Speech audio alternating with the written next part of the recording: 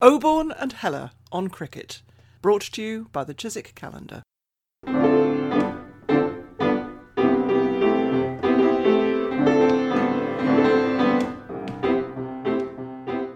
Hello, it's Peter Oborne here from a chilly but rather fair Wiltshire. Hello, it's Richard Heller in southeast London in similar conditions. Later on in the podcast, we've got a very important appeal from Mike Atherton on behalf of the MCC Foundation in aid of a very, very good cause. But now it's an enormous pleasure to introduce our guest for today. 60 years ago, it was one of the thrills of my life to see our guest walking out to the crease. And it's exactly the same today, because our guest today is none other than former England captain Ted Dexter. Ted, welcome. Welcome, Ted. It's such a pleasure to meet you. You've been a hero of mine ever since that 70 at Lord's when I must have been about 7 years old, when you took apart that brilliant West Indian attack in one of the most exhilarating innings of all time. I saw it too. Same thrill. Well, it was pretty good doing it, I must admit. You were LBW to Sobers. You were just getting going when Sobers had you LBW. What was going on there? Was there a lapse of concentration? Very, very fine bowler, Gary. I would have reviewed it in modern days, but in those days when the umpire raised his finger, you walked off. Because any time left arm over to right hand bat, there's always that little chance of it pitching outside the leg stump. Yes. You can see that now. Time and time again, bowlers, they're sure they've got the chap plumb LBW. And I've already said pitched outside leg, but then they review it and it's pitched outside leg, so you can't be out. It was one of the great test matches of all time, wasn't it, that one? With had Kadri coming in at the very end with his broken arm. Yes, amazing. And all four possible results off the last ball. That's absolutely true. That doesn't happen very often. Or win for either side. As it was a draw. I think we should pay a little tribute, shouldn't we, to David Allen, who actually took those last deliveries from Westall when Cowdrey went to the crease. Cowdrey was at the non-striker's end, wasn't he, fortunately for him? Very cool was our David. He was always quite laid back. Very good bowler. Wasn't he? Ted, before we go further, you're involved yourself with the MCC Foundation, aren't you? You're donating, I think, the proceeds of your new book, 85 Not Out, to the foundation, aren't you? Yes, I'm donating all my personal gains. Publishers get their bit, and my excellent helper with the writing, Peter Burden, he gets his bit. But my bit, I've been sending cheques quite regularly already to the MCC Foundation. I have to say that is the generosity of spirit which has characterised your entire career, sir. Yeah. Ted, I'd like to begin by picking up one passage in the book which really struck me because it was about one of my earlier heroes, Frank Worrell. You give a description of Frank Worrell coming out to bat against Cambridge University in 1957. He was very dark and very handsome, upright and masterful, his cricket whites immaculate with pristine new gloves, carrying a brand new bat as he strode across the rich green sward of the Fenners ground towards the wicket. It was a great entrance, and I aspired then and there to emulate his presence and the aura it created. Sadly, I don't believe I ever came close. Well, Ted, I think you were too modest there because, believe me, you had an aura when you walked out to the wicket, and I could, it used to make bowlers and fielders sink in their places. Yes, I mean, I wasn't as handsome as Frank. He was a splendid-looking guy. But I think it sort of cemented for me the idea that when you walk out to bat, you want to make it look as though you're the boss. You've come here to do a job of work, and devil take the hindmost. Miss Mushtaq Mohammed said that too, didn't he? He said he always marched out to the wicket in a very determined way. If you sort of straggled out, you already surrendered to the opposition. One or two who Keith Fletcher was a damn good player, but he used to walk out sort of trailing his battle on the ground, his head down. He didn't look as though perhaps he was trying to kid the bowlers. Who are the contemporary figures, you'd say, inspire awe in their opponents? I'm sure Ben Stokes does, that's for sure. But obviously Coley, Smith, they're the three top men at the moment. Carrying on with the subject of auras, I mean, there are several encounters with Don Bradman in your book. Did he have an aura even in retirement? Well, he was clearly very focused, a very bright guy. He had a very good business career after he finished his cricket. Very tough captain. And at the time I really got my comeuppance, when I made an appointment with him, we sat at the cricket, and I'd been watching the way the cricket was going with the West Indians, who were just playing 4 fast bowlers, and the over rate had dropped to 12 overs an hour. And I said, because the Don was one of 2 major players in the organisation of the world game, Gubby Allen in England and the Don in Australia, they were the 2 bosses. And he just shot me down in flames. He said, if that's the worst thing that's happening to the game, that would be a good thing. And then he started off on all his other problems and all the difficulties and keeping the game going, etc. So I never got a word in edgeways after that. He was a lot of people say what a formidable intellect Don Bradman had, and that he could have applied himself to almost anything he wanted to. A golfer too. He was a scratch golfer. I had one game with him, by which time he was 2 handicap and I was 4 handicap, I think. And we had a hard match, which was on the scorecard, actually.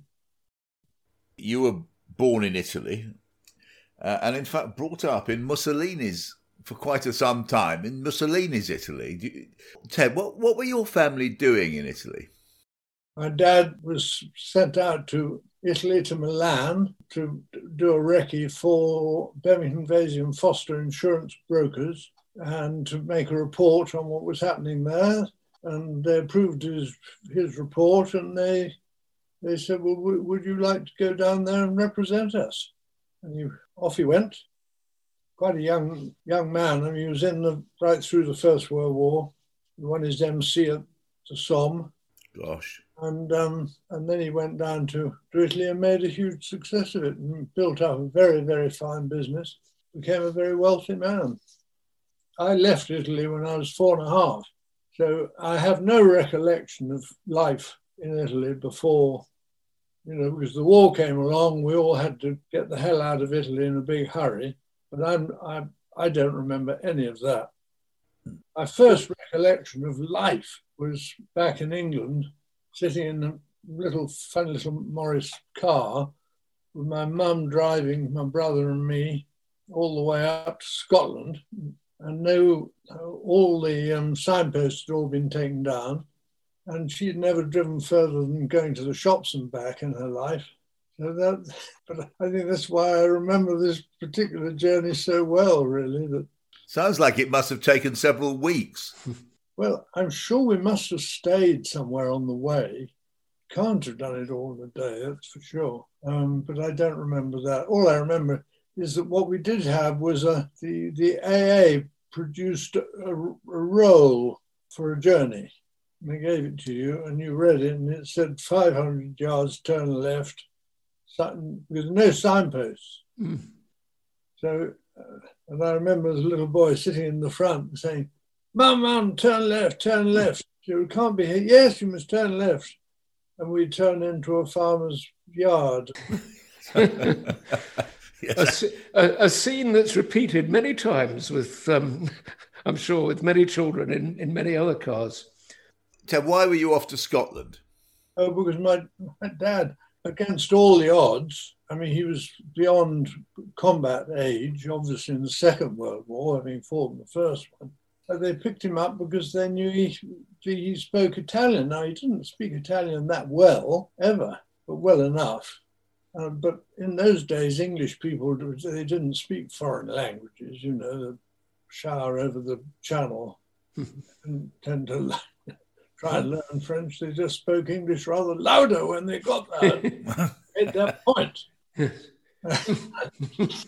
But he got picked up because he was, in the weirdest way, he was snared into the RAF intelligence and was posted to Bomber Command in Stranraer. Good Lord. And so my mum and my elder brother John and I, we were tootling along in the car to go and be somewhere near him. The only trouble was that he was then posted to Northern Ireland. We went there. Then he was posted to South Wales, and we went there. And then finally he was posted to Egypt. We didn't follow him to Egypt, but he was away for 3 years. So he's a remarkable man, isn't he? Because he fought through World War One, getting an MC, and then through World War Two as well. He's a real hero, your father. He was a wonderful man, absolutely. Straight as a die. Never a bad word against anybody, except with one exception. If anybody was trying to get me down when I was playing cricket, he would come out fighting in my defence. I can tell this one, I think. The MCC started to worry about, when I was in Australia in 62-3, they worried that I was doing some work with the press and that I was breaching my contract as to what I could say and what I couldn't. And MCC ran everything in those days, and the president was a military gentleman, upright military gentleman, as they tended to be in those days. And he was known to have a huge knowledge of desert plants, particularly cacti. And my father said, General Sherman, I'd like to put his cacti up somewhere where he wouldn't feel very comfortable. So he stood up. This was a public statement, was it? Well, I don't know how far it got, but it amused me. Do you remember which military gentleman it was in 1962-3? I'm sure you can look it up. I think we're going to go really look it up. I'm going to look it up. I'm going to look it up. The man who was going to get a cactus up where it was not very comfortable. Look it up right now. Yep, it was. Yes, it was. Here it is, Ted. It's Lord Nugent. Lord Nugent was the man who was going to receive the cactus where it hit. Yep. It was a very grand MCC because the Duke of Norfolk was the chief coach or something on that tour, wasn't he? He was a tour manager. And Lord Nugent. He was the manager. He was on the MCC committee. Lord Nugent, it would have been, in the chair. Then, now we come to the matter of the management of the team going to Australia in 1962. And before anybody could say anything, His Grace, the Duke, said, well, I could do it if you like. Of course, being the Premier Earl of England, and he said, well, thank you very much, my lord, and we'll move on to the next item on the agenda. But strangely enough, had a wonderful effect because the Australians were fascinated by near royalty, and it meant that literally our team, etc., tended to be on the front page, not in the sports pages, because of His Grace, the Duke of Norfolk. Well, they had a duke in the shape of the Duke of Norfolk, and you, of course, had a peerage by then. You were Lord Ted. And the Duke observed, did he not, that he found that you treated him as if he was one of your under-gardeners. What led him to make this remark? Well, I'm often accused of having this sort of lordly air. It doesn't feel like that to me, but if that's the way it comes over, tough. I mean, it's better than coming over meek and mild, isn't it? Well, there must be more to it than this. Where did the Duke make this remark about you treating him like an under-gardener? Well, I treated one of the dons at Radley like an under-gardener. So it was obviously my wont. You did, didn't you? You asked him to... I think I'm right in saying, Ted, correct me if I'm wrong, you were at a party and you'd suddenly remembered that you'd forgotten to give the Radley score to the sports pages, the newspaper. That's right. So I rang him up and it was Ivor Gilliot. It was always schoolboys always take off certain people. Ivor was known to have a rather sort of drawly voice and anyway, I called him up on the phone and said, look, I'm sorry, Ivor. What have you done now, boy? I've forgotten to send the scores. Could you do it? He said to other people that Lord Edward called me the other day. It stuck. You're already Lord Edward by the time you'd left Radley. Now, how did the Duke defend you, or did he defend you when the Aussie press went for you in a big way while you were skippering that team? Oh, he was marvellous. He's a lovely man. I mean, I knew him pretty well before he was manager out there, because he ran Ascot, and we used to get very nice tickets to go to Ascot. I seem to remember there was one match where I was rather keen to get the game finished. I think it was against Pakistan. And I thought, if we can finish it today, I can go to Ascot tomorrow. And there was only about 40 minutes left, and we still had 60 or 70 to win. And I thought, well, I've got to go in and start from ball one. This isn't in the book, incidentally. Quite a lot of things aren't in the book. I'm going to do an appendix at some stage. And I thought, if I just had half a pint of beer, it'd just loosen me up. And I asked the other guys, I said, look, has anybody got any objection if I have a half pint of beer before I go out? No, go on, Captain. I think I was captain. Anyway, I absolutely pinged it all around the ground for half an hour, and I went to Ascot the next day. That was, of course, the 1962 Javed Burki's team, which got absolutely obliterated. I'd forgotten that you were the skipper of England at the time. Yeah. And it was a terrible time for Javed Burki. There were calls for him to be brought home in disgrace, sacked on the spot. And of course, they brought out one of my all-time cricketing, one of the great bowlers of cricket history, Fazal Mahmood. Yes. In the fourth set, I think they flew him in emergency from Pakistan. And so you faced the great Fazal. I'd forgotten that. What was it like?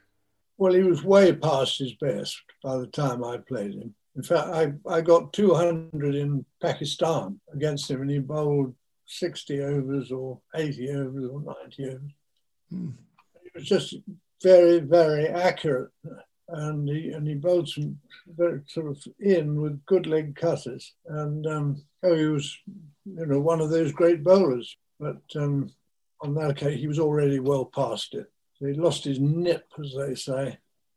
Ted, I want to take you back to how you got into your cricketing career. You went up to Cambridge in the sort of mid-50s, and you went to Jesus College, Cambridge, which, of course, where the cricket ground is unusually there. It's part of the college grounds itself, and I played there a few times in the 70s. And always they pointed out to, when you went into bat, at very deep mid-wicket, in fact, a very long way indeed, there was the college chapel.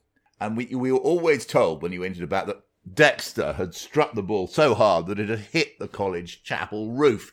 Is that true? I don't know. I mean, it is possible. But I only played on that ground once. And I've told the story in the book. But you see, I'd done 2 years in the army in between school and Cambridge. And in fact, I had no intention of playing cricket at all when I got there. But that's another story, how I got started. Then you went up to Cambridge with a pretty good reputation as a cricketer, didn't you? You were in the Radley first 11 for, I think it was 4 years. And he scored a lot of runs for them and took a lot of wickets for them. Then you'd had, as you say, you had national service. You played a little bit when you were in the army, weren't you? Though you nearly lost your appetite for cricket. Yes, I did. I just played a little bit. I got picked for the state side, the Nigris side.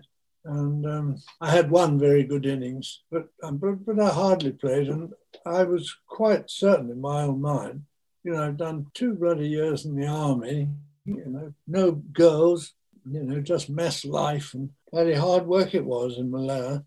And I was quite certain in my own mind that I was going to do some work, get my qualifications, and spend a bit of time down the pub with the boys and hopefully meet a couple of girls, and was going to just have a nice relaxed time.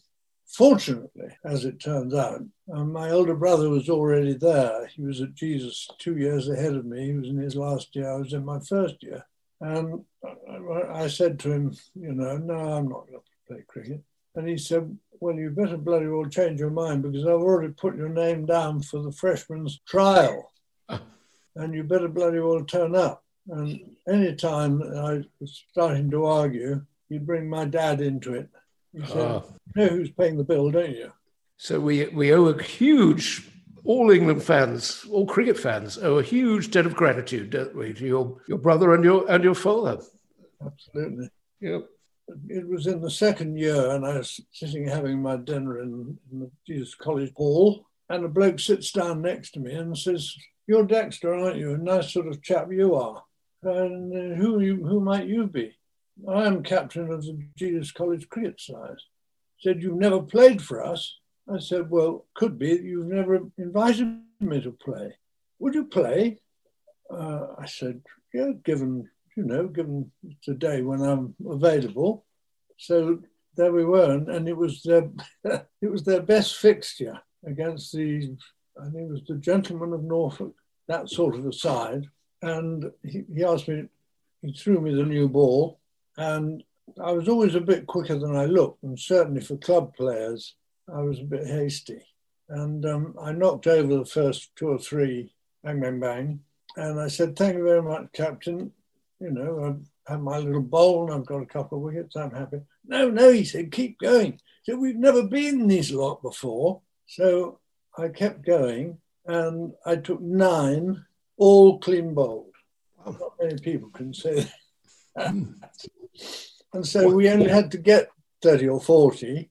He said, "Go on, open the innings." So I went in and I think I had received 5 balls or something. We knocked the runs off, a couple of sixes, and it was all over. I never got invited again. By then, you were playing for the university side, I imagine. Who were your great sort of players in the same team as you?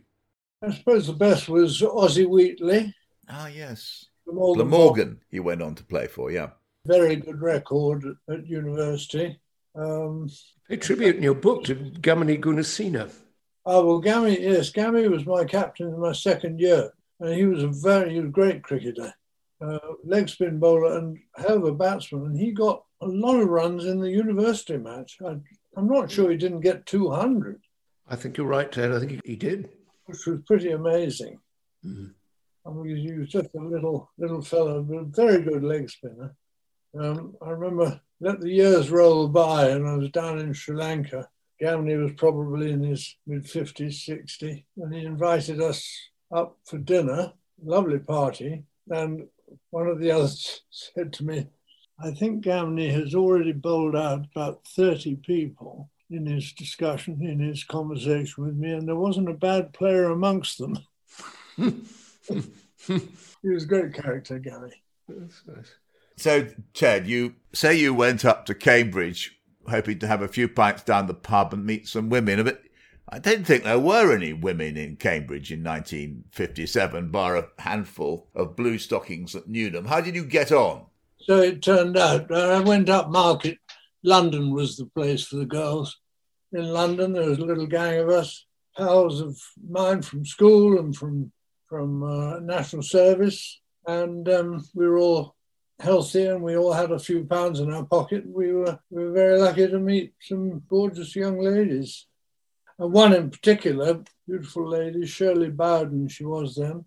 And we were great pals for a while.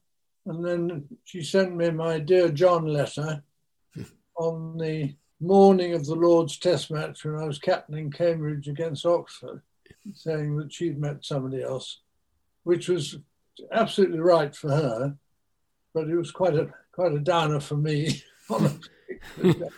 How did you perform at Lord's after that news? Not very well, but we won the match. That's the main thing. Well, that's an important thing, but you did, fortunately, I think not very long after, you met your future wife, Susan, didn't you? I did indeed, yes. It was a party given by ex-11th Hussars. I did my national service with the 11th Hussars, and it was a party given by one of them. And I drove down with a great friend, John Churchill. I played all my golf with him. He was driving, and walked into the party. First person I met was Susan, and I can never remember whether I said, do you mind if I sit next to you? Or whether she said, come and sit down next to me. But we were firm friends from then on. And you proposed before you set off to Australia in 62-3, didn't you? Yes, we didn't have a formal engagement, I don't think, but we were going to get married if all was normal. And so that's the engagement just before I went to Australia. And you're still going strong, what, 60 years on? Yeah, 63. Wonderful. Ted, I think I'm right in saying your father-in-law was was a cricketer as well, and I think I'm right in saying your Susan's family weren't all that keen on having another cricketer in the family. Is that true? Well, when Susan went down for the weekend to her mum and dad's retirement cottage in Bracknell, which in those days was such a pretty little place, now it's a sort of concrete jungle. And she said, oh, by the way, I've met a lovely man. Oh, yes. Oh, his name's Ted Dexter. He's at university. He's on the cricket team. And her mum said, oh, no, not another one. Her husband had been a great cricketer, and his working life was in India, and he captained the state side. And he captained the state side to win the Ranji Trophy for Bengal in the first time in their history.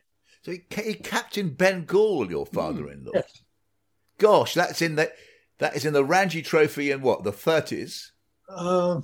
Probably the 30s. How fascinating. I would think so.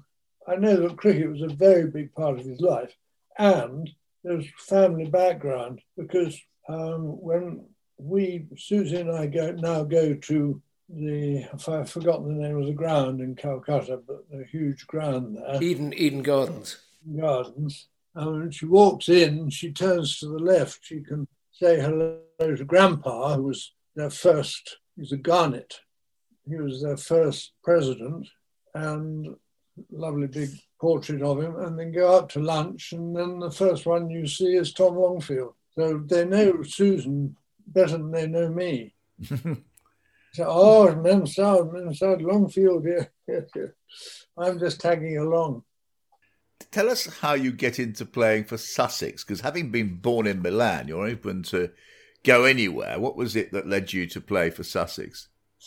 Yes, well, I was seriously courted by Warwickshire and Worcestershire, and Sussex hadn't really been in my mind, I didn't really have any views. I suppose I wasn't, in fact, absolutely committed to playing anyway. And then it was Robin Marlowe who rang me up and said, I hear you've been people talking to you from Warwickshire and Worcestershire. He said, you don't want to do that. He said, do you want to come down and play at Hove? Robin Marlowe was then, or Mad Marlowe as he was often known, was then the captain of Sussex, or a good one, wasn't he? Yes, well, he had his moment. That's very diplomatic. In that first season you played for Sussex, 1957, you were playing as an amateur, of course. You declined to play for Sussex at one point because you were in Denmark and you declined for romantic reasons, didn't you? I think at that stage I'd hardly played for Sussex. Might have been my first invitation to play. Right. But there was a Cambridge University tour to Denmark. Gammy Gunazina organised it. And so we went over and we played some very good cricket out there. It was good fun. And anyway, I met this delightful young lady. And then, she, for instance, she said, have you got a couple of days off? We'll go up to my grandpa's place up on the North Sea. So we had a really jolly time together. And then I sort of suddenly remembered, my God, I ought to be playing for Sussex. What was Robin Marlowe's attitude towards this dereliction of cricketing duty? I think they were dumbfounded, really. It's amazing they had you back. It's another world. It's another world of cricket, isn't it? Yes. You could send a telegram. Yes. I don't know what to make of this bloke. He's rather spent his time in a castle in the north coast of Denmark than playing cricket for Sussex. Yes. Quite extraordinary. Now, There's one thing about your captaincy of Sussex, which I'd love to get your observations about, because you were a very innovative captain. You understood how to win the Gillette Cup, which nobody else did, i.e. one-day cricket, and you did it with seamers. Now, fast forward to today, and you look at the one-day game, and it's dominated by spinners, in particularly wrist spinners, which you more or less abolished. How do you explain that? Well, I think it's one of the wonderful things, one of the few good things about very short games of cricket is that it's turned out that wrist spinners are a very good bet. I'm just waiting for some captain who's going to go into the game with 4 wrist spinners. Nathan Lehman was saying to us, who's the England team sort of statistician stroke strategist, that's exactly what's happened. He says they're still underrated in the one-day game. And he was doing the selection or the analysis for the Multan Sultans in the Pakistan League. And he bought 3 leg spinners. 3. Yeah. I would be looking for 4-leggers, I think. Because, I mean, the most productive shot these days is the pickup over mid-wicket, isn't it? I mean, that's the moment it's just short of a length or something, they just go swing the bat, cross bat, bang, out there. But that's the one shot you can't get away with more than once, twice, against a leg spinner, because that's the whole idea, that it bounces and turns and it goes up in the air. It's one of the great developments. There's room for everybody. When you won the first 2 Gillette Cups for Sussex, which I think the first silverware they'd ever won, you eliminated spinners, didn't you, from the Sussex team, and you had very good medium paces in that Sussex side, and you contained oppositions and strangled them. Wasn't that was your basic plan? And that was well, I listened to other captains, because everybody was talking about this new competition. I was listening to some of the players and the captains saying what they would do and what they could do and what they couldn't do. And I thought they were all on the wrong track, really. And to me, it was simple. You were trying to stop them scoring. You weren't necessarily trying to get them out. Of course, you do get them out if they can't score, because then they have to take chances and then you get them out that way. And it was Trevor Bailey at Essex, who was the very good medium pace bowler, test bowler, very good record. And he had a way of talking which was quite amusing. Everybody does it in cricket. He said, this one-day cricket, he said, if I can put my fielders where I want to, no batsman on earth will get more than 1 or 2 and over. I can promise you that. And I think we went to Essex and I think we took 10 and over off him because he was still bowling sort of short of a length and straight. And that is the ball. That's the most productive ball. To me, it was perfectly clear. You've got to channel where the batsman hit it, and then you put your fielders in the right place, and bowlers bowl well. So my orders to my bowlers were, you don't have to think about a thing. All you've got to think is every ball hitting the stumps. If it's wide, it's a bad ball. If it's short and going over the top, it's a bad ball. I want every ball straight, and you don't have to think about anything. I will set the field, because all batsmen are different. Some hit it better this side, others that side. And I stopped them getting the singles, had 2 little close men, and then sort of funneled the fielders out like that, kept the ball up. And actually, it still works today, And when I'm watching, I'm saying, get it up the other end, for Christ's sake. Get it up there. Get it up there. Get it up there. Because when they're short, bang, bang, bang, it goes all over the place. So I was right. And so you brought your finely honed Cambridge brain to bear on the situation, but you had a great partnership, didn't you, with Jim Parks, your keeper batsman? Oh, he was just a superb cricketer. Jim, he could do anything, as he proved. He was a beautiful slip fielder. He was a beautiful cover point. He was a lovely, fluent player with a bat, and wound up keeping wicket for England. I mean, he just took up wicket keeping because he knew he couldn't get in to the England team otherwise. So he's a lovely man, wonderful to bat with, generous, but an amazing skill with the ball. Whatever anything with a ball or something in his fingers. I mean, if somebody produced a little new game or something where you had to, like shove halfpenny, or you had to flick a ball to play football or something like that, you didn't play against Jim Parks. You were about 10-0 before you'd started. And as a fielder, when he was fielding, I mean, if he threw it from cover, he'd probably hitting the stumps. Brilliant ball player. Ted, you've written in your book quite a lot about the influence of the 1960s on your life and the sort of shift, the change in social life, change in music that it brought with you. Though you say you still preferred Frank Sinatra to the Beatles, even when the Beatles came in. And you're still, I think, a great lover of Frank Sinatra, which just ask you in parenthesis, what's your favourite Sinatra number? Songs for Swinging Lovers. It's a beautiful album. It's a classic, absolute classic. Susan and I did all our courting listening to songs for Swinging Lovers. In that early 60s period, you became, I think, really the first cricketer I can remember who had, so to say, a life outside cricket that you read about. I mean, we read about all sorts of things about you. We read about your love of cars, aeroplanes, golf, horse racing, and of course your beautiful model wife, Susan, got a lot of attention in the media. If I may say so, I think Susan was the first cricketing wag that we read about, and we've the Susan influence is what did it, because she was an absolute knockout. So we did make a pretty handsome couple, I think. I think you did. I'd love the story in your book about Susan. Susan used to model for Hardy Amis, and she used to model for the Queen, didn't she? And she had the Queen gives a lovely remark when they were talking about a theft from Barbara Hutton. Yes, that one I got right in the book. The other one I didn't.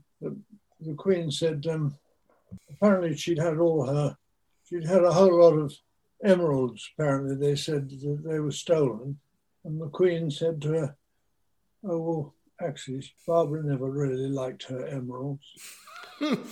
So that's a consolation. But the one I got wrong was that it was the Queen Mother she was showing for, and she was just bowing out, walking backwards. And suddenly the Queen Mother said, "Susie! Susie!" You see, and she nearly tripped over herself, etc. And she was actually calling her Corgi.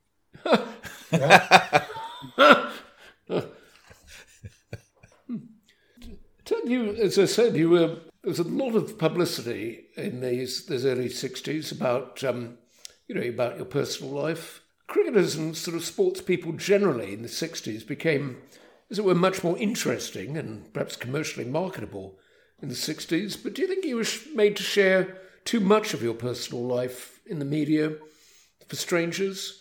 And looking at cricketers today, do you think they get too little privacy? I think it goes with the job, I think. And perhaps in those days, sportsmen were very low in the sort of social pecking order. There was I making a decision that was I going to be a professional or an amateur. But to be a professional, you were paid peanuts. And if you remember, that was still the £10 maximum for footballers. £10 a week maximum, isn't it, I think? £10 a week. Yeah. So if you were a college boy, you really weren't going to settle for £10 a week. And the other thing was that counties had to be captained by amateurs. No professional had ever captained a county and hadn't captained England. And sportsmen, I mean, it's ridiculous now. I mean, now the sportsmen are much revered and richer than Croesus and everything. But in those days, you're a sportsman. You're down the pecking order. But you were part of a new generation, weren't you? In cricket, you had Dexter, Cowdrey. In racing, you loved going to Ascot, but there you have that's the age of Piggott and O'Brien. So there is a sort of sudden rise in status. There was a change, not least. I mean, Jimmy Hill broke the ceiling on for footballers. I mean, the world was run then by sort of county heavyweights with their big houses in the country and the military. there was a definite sort of pecking order, and sportsmen were way down the list. And certainly I had to, if I'd been a pro, I wouldn't have got any of that publicity at all, whatever I did. Because they were, they're just chaps who did the work and entertained us, So you never went pro at all in your career? Well, I was a sort of pro right at the end when I'd finished playing county cricket and I wasn't playing Test cricket. And we started the International Cavaliers. Oh yes, that's. But when you were a county cricketer, you were one of Mr. E.R. Dexter, an amateur, and right. You'd made that decision because you really was a dog's life being a pro. Yes, I mean, for me, I wasn't going to play cricket all my life. I was playing cricket and then thinking to the future what I'd be doing and what I might not be doing, which was difficult. I mean, if I hadn't been so successful, I wouldn't have played as long as I did. Formally, amateur status was abolished, wasn't it, in 1962? So you must have played at least your remaining county career at least nominally as a professional from 1963 onwards. Is that right? Well, no, they abolished the term amateurs and professionals. Oh. They said everybody is now a cricketer. Oh. You can either take money or you don't. Oh. And in my case, as far as Sussex were concerned, I wouldn't have changed. I wasn't going to take any money for playing for Sussex, nor for England. No. You didn't get paid even for playing for England? No. Were you in a separate... This is... I hadn't realised this, actually. So we're talking here about the early 60s. And so, did you have separate changing rooms because you were an amateur? Yes. Yeah, lovely little changing room at Hove, sort of on the second floor of the stand. And the senior pro used to use the captain's changing room. And all the rest of the lads were down in the basement. Did they and those Sussex your Sussex teammates, did they call you Mr. Dexter? I think they probably did to start with. Later on, they may have. I don't suppose John Snow called me Mr. Dexter. He probably had a few choice epithets for you from time to time, I imagine. He was quite fiery. But I take credit for making Snowy into the international bowler he was. When he came to me, absolutely sort of out of the blue, he was a clergyman's son, I think. Yes. And he was really a sort of free spirit, Cricket was something that he did. And anyway, he right from the beginning, he was just this superb movement. I mean, John Snow running around the outfield was a beautiful thing to watch, so lithe and so... But he used to run, he was quick and awkward, but he used to step to the side and bowl big in-swingers. And, top batsmen, they don't mind in-swingers because if they get an inside edge, it's not out, it hits their body. If it hits the outside edge, then they're getting caught here. So after a season or so, I had a session with John and I said, come on, if you want to go to the top, you've got to be able to run straight through and not do this. You've got to be able to do that. And Robin Marlowe, he says, yes, it was definitely you, me. And we got out a few chairs and made him run. He couldn't do that because he crashed into the chair. And got him just running through this way, and then he got the feel of it. And he'd done a bit of work as a PE teacher, so he understood the mechanics of the body, and he got it very quickly. That's fascinating because it was those outswingers, of course, which won England the Ashes. Ray Illingworth's Ashes team in 1971, the Ashes. Marvellous, absolutely marvellous. And so it's interesting, the effect of what you did in the early 60s won England an Ashes series nearly a decade later. I think it helped, certainly.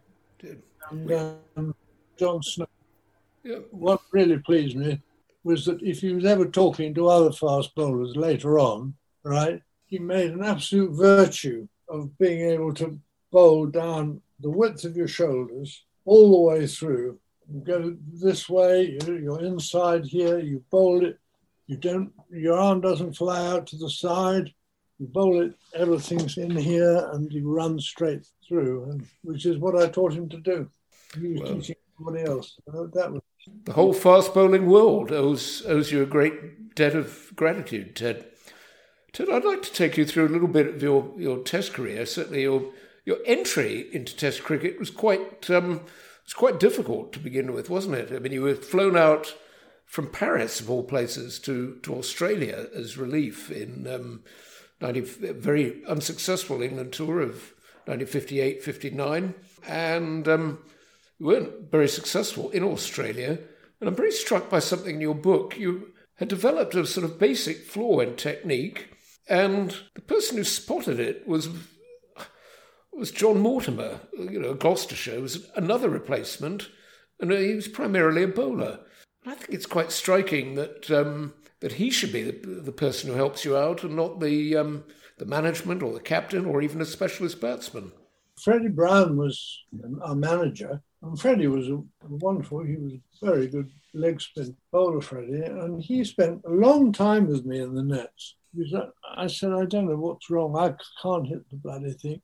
And he tried to sort me out, but he just didn't get anywhere, and I didn't get anywhere, and I was pretty depressed about the whole thing until I got to New Zealand, when I knew I was going to play in the Test match because we'd had quite a few injuries. There were probably only 12 of us left in New Zealand. I knew I was going to play. And it was John Mortimer who picked up on a very simple thing, that I was just holding the bat in a funny way. I don't know how I'd come to do it, but I did. And I changed the bat 30 degrees. And immediately then the one thing I could always do was to time the ball and hit the ball. And I got it back immediately. And I played one of my best Test innings, really, because when I got into bat against New Zealand, all the big noises were already out. May and Cowdrey, and we were 4 or 5 wickets down when I got in there. And I got 140 and won the match. I played like I knew I could play. That turned you around, didn't it? That sort of turned around your whole Test career. It must have been very tough, that Aussie tour, when you failed, didn't you? And failing in an Ashes series when so much was at stake. The thing I can say in my defence was that when I got out there, we were already being thrashed. There were already a couple of Test matches. No, I also, it was your first tour, but what I mean is for you, that's what you went through personally. The huge exposure, the spotlight on you. It must have been very, very difficult. Well, there wasn't huge exposure on me. I mean, I was just a young bloke who'd come out. I mean, basically, they were looking for me to fall, and I did. So I didn't get much coverage, a little bit. There was the Adelaide Evening newspaper who ran a piece which was headed "The Man from Cambridge with the Oxford Accent." But I didn't get much because I was doing no good. I wasn't getting any runs. We were still getting beaten in the Test matches. And I played a couple of Test matches and I didn't do any good. That was a very controversial tour, wasn't it? It was the Australians had these bowlers that threw and bowlers that dragged, didn't they? And it was very hard to play against them, wasn't it? Yeah, well, the throwers have always been very difficult. By and large, they've disappeared from the game, which is just except for the spinners. Some of them, they get caught out, sort of doing a bit of this. Well, it's the mystery ball, isn't it, that defeated that caused so many to throw, isn't it? The Doosra, the only one who could bowl it legally, everybody thinks, was Saqlain Mushtaq, Pakistan had a very pure action, but all his imitators. And when you play social, recreational cricket, as I still do, you see the most extraordinary number of bowlers still throwing. It's really quite striking. You see a lot of young bowlers chucking, and nobody's obviously corrected them. Well, it's a funny one now, because the umpires are not permitted to no ball on the field.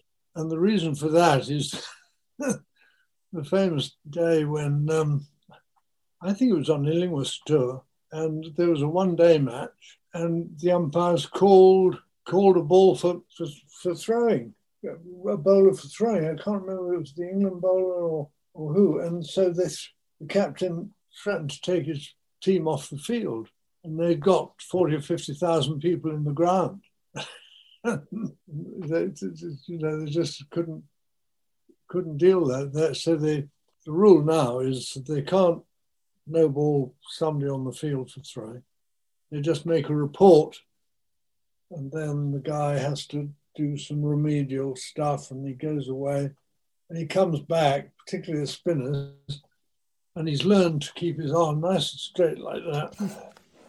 And then it gets in a match when it gets really important, and the whoop, it comes back pretty quickly. Ted, you've always been a great hero for so many people who love cricket. But there was one moment when I think a number of us felt let down, when you were the England selector and you didn't choose Gower for the tour. I remember hating you for that, because you stood for everything which was so beautiful about the game, and so did Gower, and you did not choosing him for the India tour because it appeared that he politically didn't fit or something. Really upsetting, actually. Oh, it became a great cause célèbre, and they had an MCC vote of no confidence. But that was not passed. There was a very irritating editor of the Telegraph who was a great pal of Gower's, and he orchestrated all this stuff and made it a cause célèbre. In fact, David had been nursing an injury, a shoulder injury. Ah. And of course he wanted to keep playing because he was getting paid. And in those days, they didn't have central contracts. If they didn't play, they didn't get paid. And there was a perfectly good case for giving him a rest and hoping that this shoulder thing would settle down. Now, perhaps wrongly, I didn't explain myself. I was brought up, never complain, never explain. So I just said, look, selection committees, and you sit down, suddenly, there are only 11 places in the side, and you've already filled them up with him and him and him and him. We've got one place left. And there was this doubt about David, and so I think Mike Gatting was selected. But there were reasons. It wasn't just, certainly not that he face didn't fit or anything personal, because we've always got on very well personally. No, he's a very charming and easygoing man. He was so right for India too, I think. He had a sort of expansive, he enjoyed India, whereas some of the Graham Gooch, for instance, took a very kind of a provincial line about India. He didn't like the food. He didn't like the, he didn't kind of the. Sorry to break in there. Yeah. I mean, people have never ever taken on what actually happened on that tour with Graham Gooch. The main thing that happened was that Air India went on strike, and India is a huge continent, as big as bloody Europe. And they had to travel in buses and trains, and they had an absolutely rotten time of it off the field. And they caught the sort of local bugs. And when I went out there, which we were doing very poorly, and I thought I'd better go out there and give them my support, this is gospel truth. I invited the manager and the captain, Graham Gooch, to dinner. And Graham Gooch, he'd gone down bang like that on the table, out for the count, before we got to the soup. And all the others, they were all feeling terrible.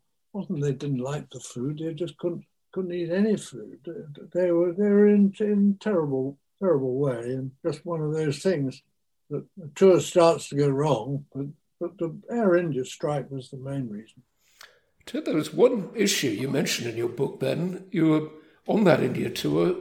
You were rather mocked in the media for raising it, but you were actually way ahead of your time. And you talked about the impact on the players of polluted air and low air quality on that India tour, and that's very much a live issue.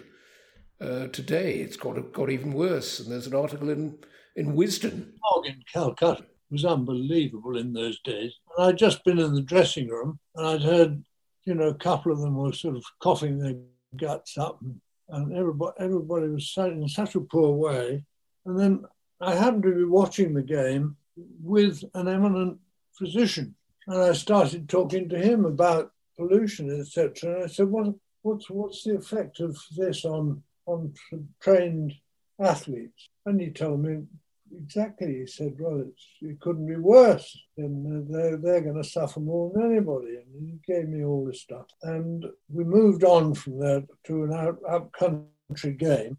And I was just sitting with some guys, some of the press guys, around the pool. And I told them about this. I said it was a very interesting conversation.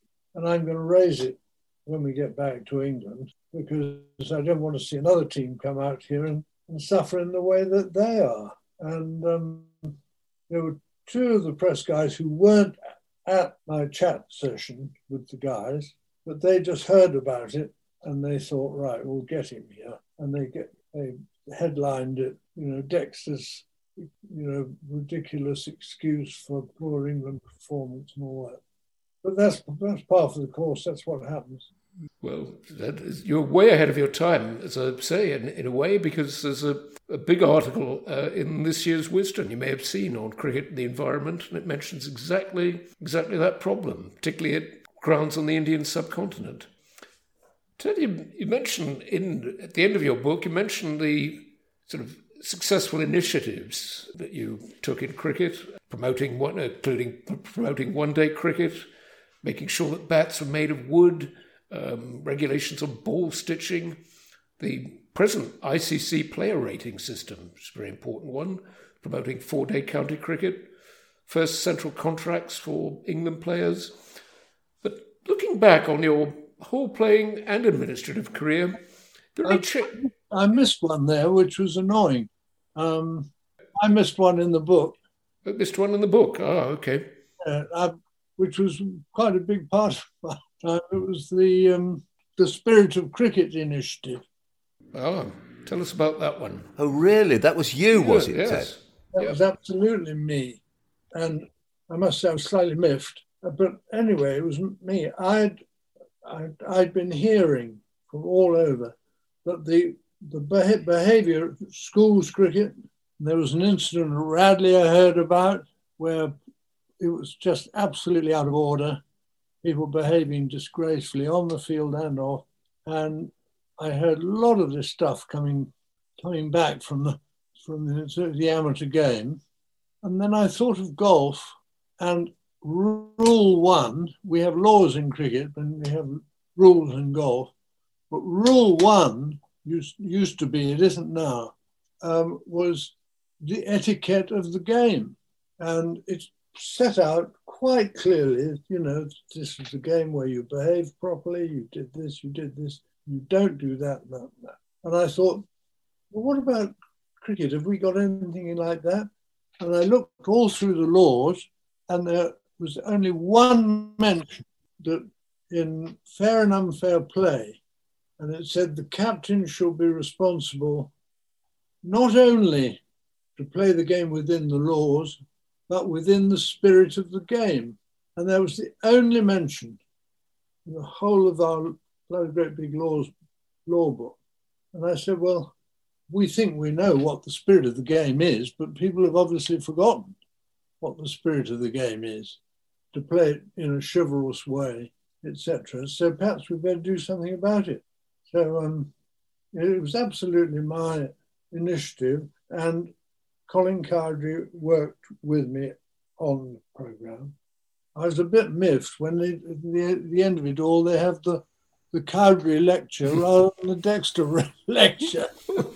But what I would say, Ted, is it's so appropriate that, because the way you've conducted yourself throughout your long and great career, you have always enhanced the game. You've always stood for a magnificent attitude towards it. You've given, I know I'm speaking not just for Richard and me, but for everybody listening to this podcast, and more than that, everybody who loves the game of cricket. You have stood up for a wonderful attitude, a great spirit, a sort of chivalry about playing the game. And we're all, it's been such a pleasure and honour to talk to you, sir, and hear your views. It's been an utter joy. Indeed. Now, Ted, we were going to pause for this appeal from Mike Atherton on behalf of the MCC Foundation, which you're also benefiting very generously from your book. At 60 centres across the UK, we provide free cricket coaching and match play to more than 2,500 talented young players from disadvantaged and underserved backgrounds, driving diversity in the game, supporting mental well-being, empowering and inspiring talented players of any race, gender or background to have confidence and to progress in the game. Thanks to the Big Give Christmas Challenge from midday on December the 1st to midday on December the 8th, online donations to MCC Foundation can be doubled. Please donate and help us to transform lives this Christmas. A donation of just £20 will give a young player the opportunity of 10 weeks of coaching. One donation, twice the impact. For more information, search MCCF Big Give. Very good cause, Ted, giving disadvantaged boys and girls access to cricket coaching, and I'm sure they'll be giving them access. They'll be doing that in the spirit of cricket, which you've done such a great deal to promote. So, thank you so much, Lord Ted Dexter. It's been such a pleasure. It's goodbye from me, Peter Oborne, in Wiltshire. And it's goodbye from me, Richard Heller, in South East London. Well, thank you both. It's been fun.